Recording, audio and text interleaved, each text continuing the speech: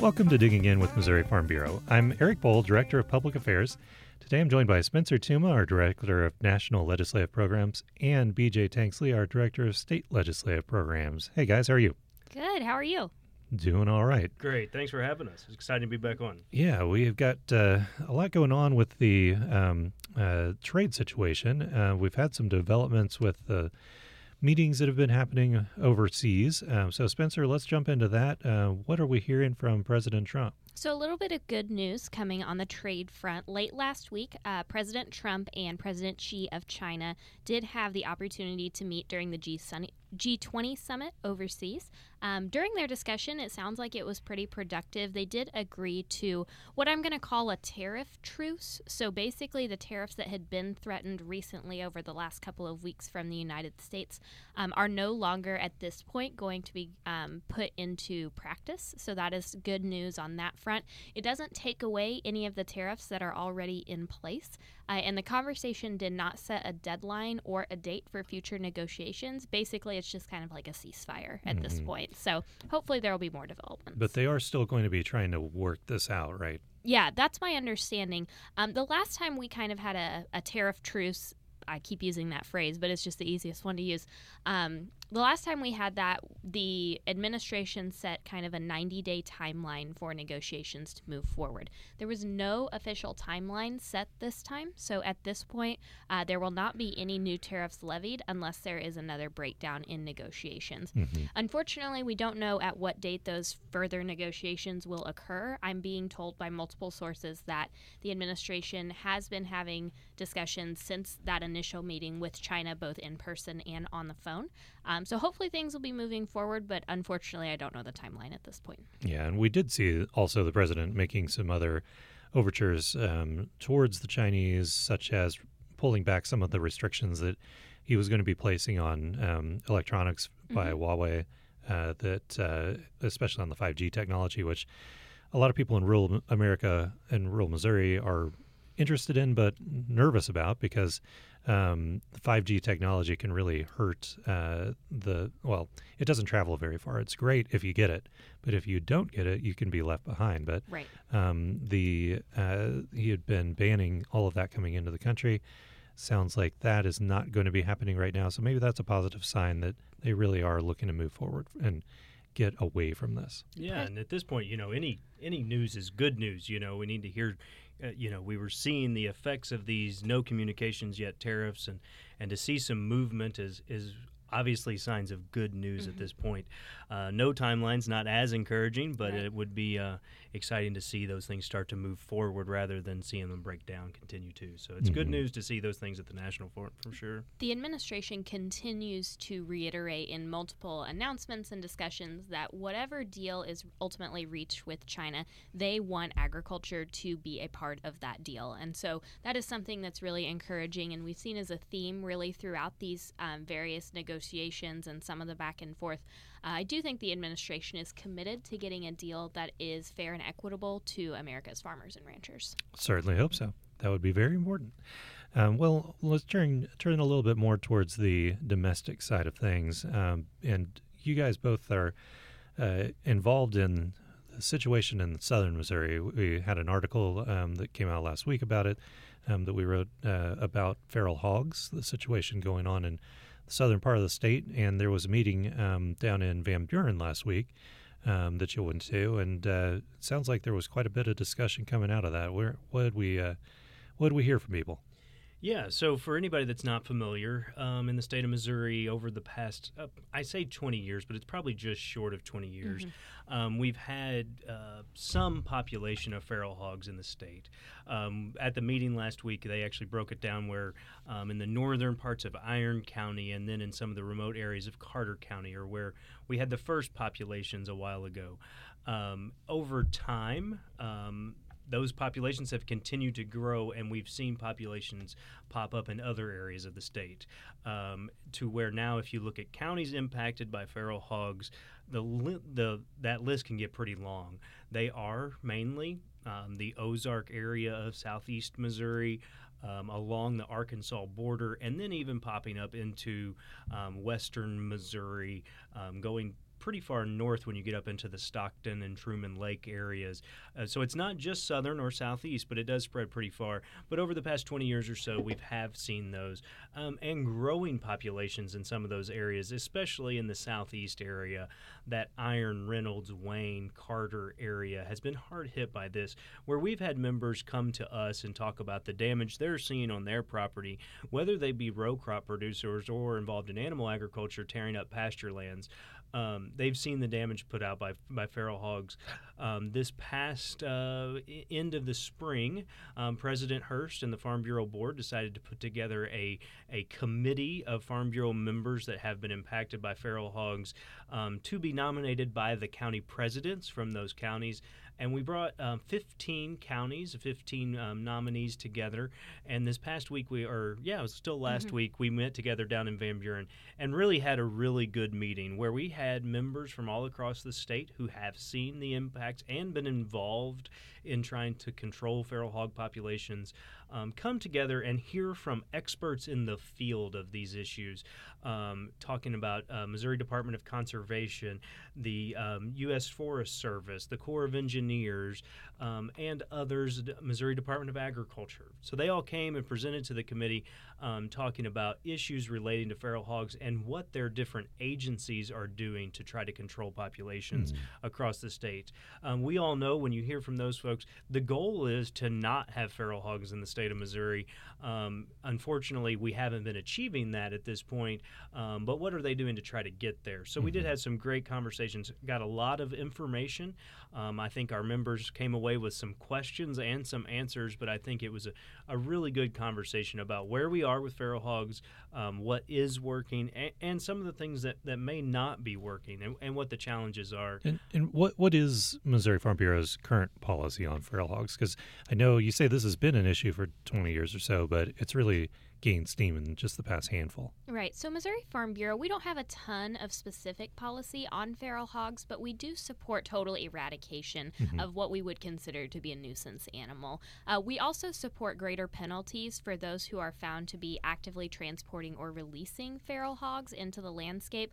And that's something I think that I learned, especially from the meeting last week, about how there really is not a lot of consistency with sometimes how those people who are caught transporting or releasing hogs, whether or not they actually face punishment. So that's really interesting to me to learn that. And it is a Class A misdemeanor, which is the highest level of misdemeanor in the state, which is punishable by, I think, a fine of up to $1,000 and or a year in jail. So it's not an insignificant punishment on the books to begin with, but like you say, I guess it's not been uniformly enforced. Yeah, the challenges really come down to prosecution, and then there's some challenges in the definition of what is a feral hog and what is transporting for hunting. If that would be, you have to actually see them releasing them or just seeing them in the trailer. That's some of what we heard from some of the others is some of that needs to be cleaned up. And as we continue, we may talk with some folks about the prosecution side to make sure that local authorities that are involved in that decisions understand the challenges and the cost that feral hogs do to the land. One of the things that was really interesting, USDA was a part of the meeting, and they actually have been doing DNA testing. I will say personally, I was pretty impressed with the amount of study they're actually putting into removing these hogs. They're not just trapping and removing them, but they're actually studying what's going on and understanding the animal.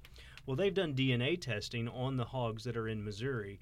And when you put together the map of that and where the DNA is related and are not related, it's pretty clear there's been some intentional movement or introduction of different genetics into different areas of the state.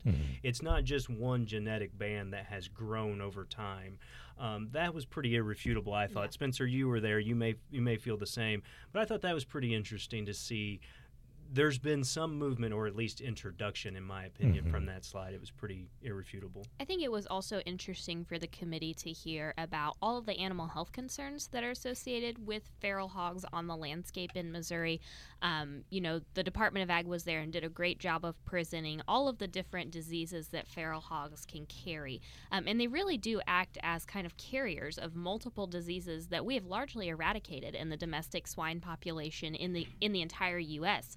But if we think about things like African swine fever, for example, feral hogs can carry ASF, and we're seeing right now in China the impacts of an African swine fever outbreak. China has eradicated about a third of their hog population and more every day, and that's larger than the entire U.S. domestic swine population. So if that were to somehow get transmitted to the domestic swine population, that would be a huge problem. BJ mentioned that the Missouri Farm Bureau Board has taken a real interest in our policy on feral hogs and eradication of the animal. And the reason they put together this task force is to basically make recommendations for our resolutions process, which happens every year. So the goal of the committee is to meet a few times, to meet in person, talk on the phone, and then ultimately develop recommendations for the organization at our October resolutions meeting. And we should definitely mention that PRRS has been found in some hogs in Missouri, wild hogs, feral hogs.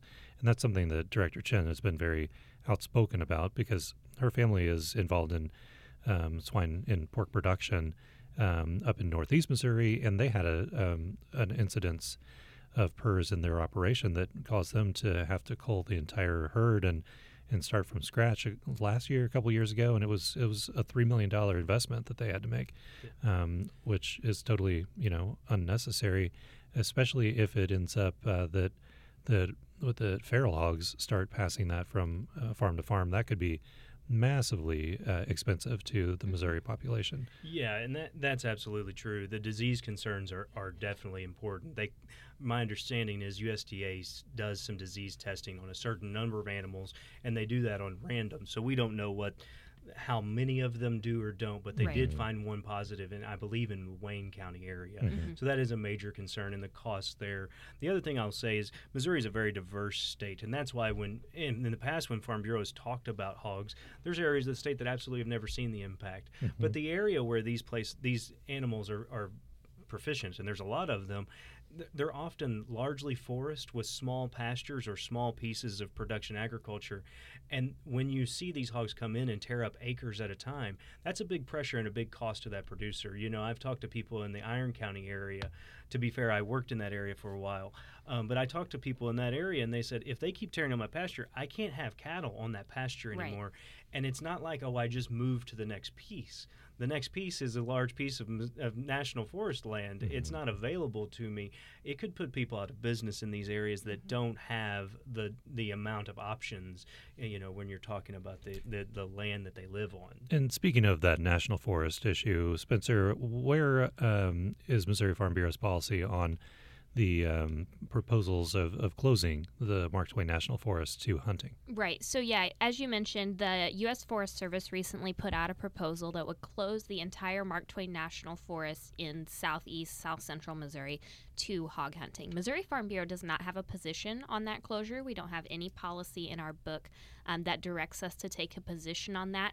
However, there is a comment period open currently, and if anybody wishes to learn more about it or to make a comment on that proposal, they're welcome to visit the Forest Service's website, and they can learn more about the details of that. Yeah, and there was a lot of talk amongst our members in the committee about the closure on both sides, and the idea of whether or not it promotes hunting in the closure or not, and what happens in the absence of hunting in those areas.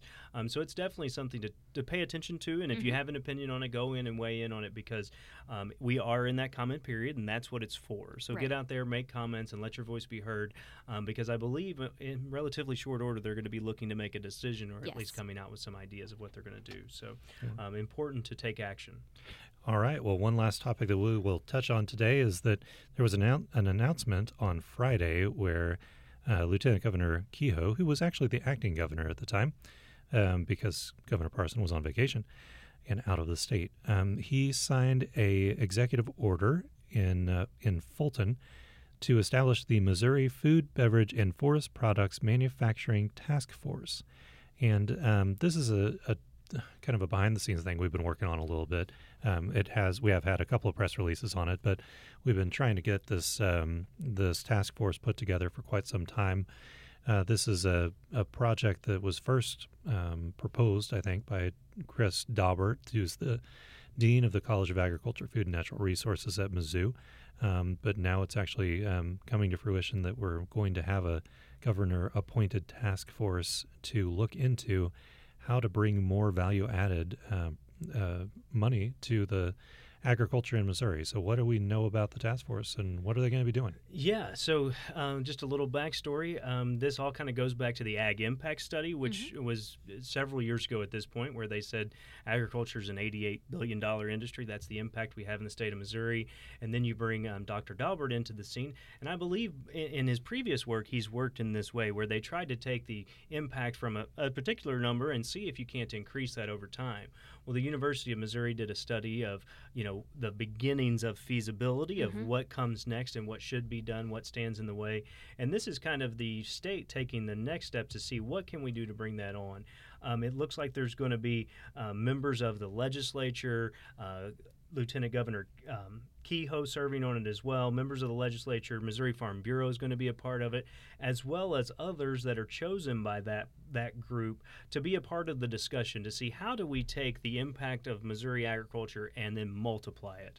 If you can bring that value added, if you can take it to a finished product here in the state of Missouri, and this isn't a new conversation, but we've always known if you can finish that product here rather than shipping it out for somebody to then get those retail dollars off of it, it's better off for everyone. It creates jobs, it creates opportunity, and it makes a better market for your products here in the state of Missouri. So I think it's going to open a lot of opportunities, and really excited to see where this goes.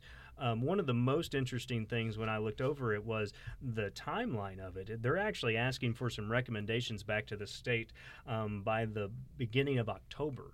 So, that's pretty quick timeline to get anything, to do any kind of study and report back to the governor. So I think that's pretty neat timeline. And then going to continue to serve on for the next about 5 years of how do we take the state forward. I don't think you can have the conversation of value added without talking about legislation like Senate Bill 391. That was one of those things of how do we feed more animals here in the Missouri. That gets them closer to that finished product. Finishing cattle here and processing them has always been a conversation in the state. I shouldn't say always, but isn't a new conversation. Right. I know Governor Nixon was interested in doing so, and you have to have more cattle ready for that before you can do it. So it all works together, and I would imagine there'll probably be some legislative priorities that would come out of that, where they would say, here's some barriers to how do we double our impact. But I think in the end, it's just very exciting to see agriculture already has a major impact in the state, and it's good for the producers across the state. But with trade concerns and other things that aren't in our control, the more things you can do here to then have it under your control, the better off and the more stable agriculture will be for everybody. Absolutely. Great. And I think that brings in, you mentioned legislation, but identifying regulatory barriers as well, things that can be done administratively that don't take a vote of the legislature to maybe help remove some of those barriers, but also looking at, what advantages do we have here in the state that would be easy to add more value to? Things that would, I think you have to look at short-term projects and also at long-term projects, because some things are going to be easier than others. So really excited to see what the task force does with that. All right. Great. Well, we are going to be breaking for the 4th of July. Any big plans, BJ? Oh, we'll be together with family and shooting fireworks and doing the normal 4th of July stuff, so we're excited about it. Great. That's about as much plan as I have. Spencer, you have a much more interesting plan. Well, I don't know that it's much more interesting, but President Hearst and I will be traveling to Washington, D.C. next week for some meetings with our congressional delegation and with American Farm Bureau.